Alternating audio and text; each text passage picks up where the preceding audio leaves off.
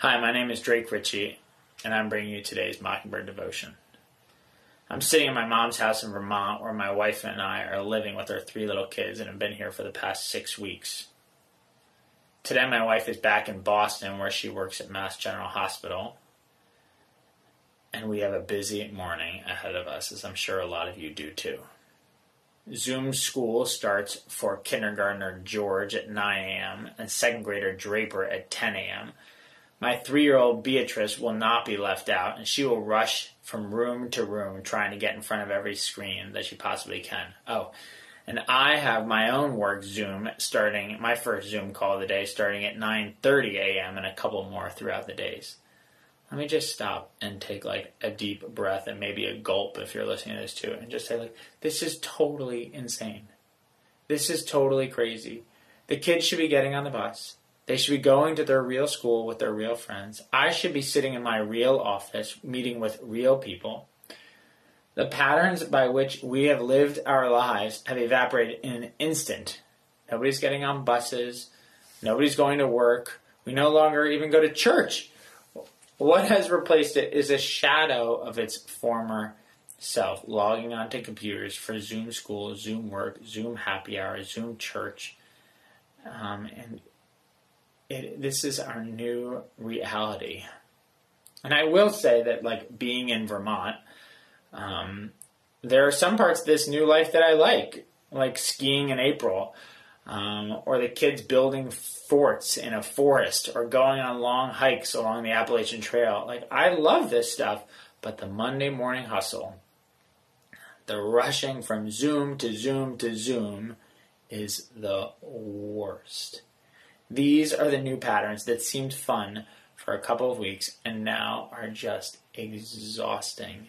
And I wonder if they're even doing anything, for goodness sakes. So with that, I want to think about and read Hebrews 9:25 and 26 about patterns, both insufficient and sufficient. Let me do that now.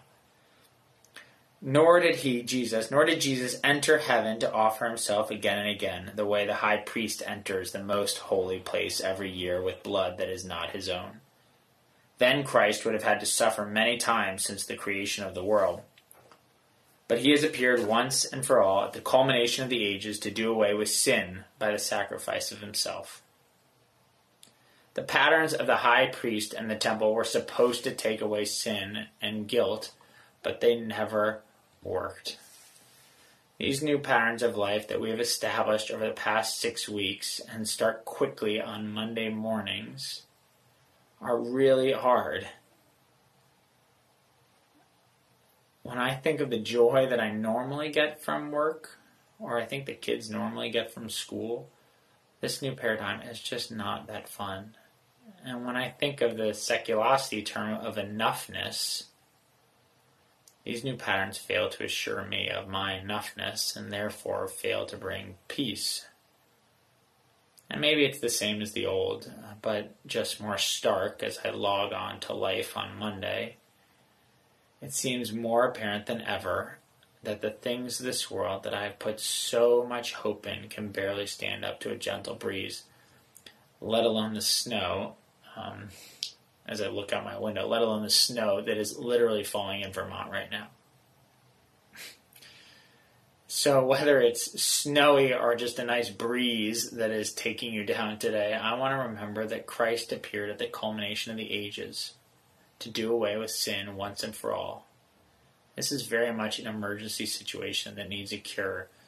We have an emergency situation that needs a cure, but the cure for that emergency is not a return to work as normal or school as normal, or has been my inclination recently, a doubling down on homeschooling or every other day, an elimination of school and distance learning, or whatever you are trying to do to keep yourself sane today. I want to remember that in the midst of all of this, that there is one who has taken away our sin and our guilt once and for all, at the culmination of the ages. And if you feel like you have hit rock bottom today, on a Monday morning looking forward to another week of Zoom, that Jesus has taken away your sin and your guilt once and for all.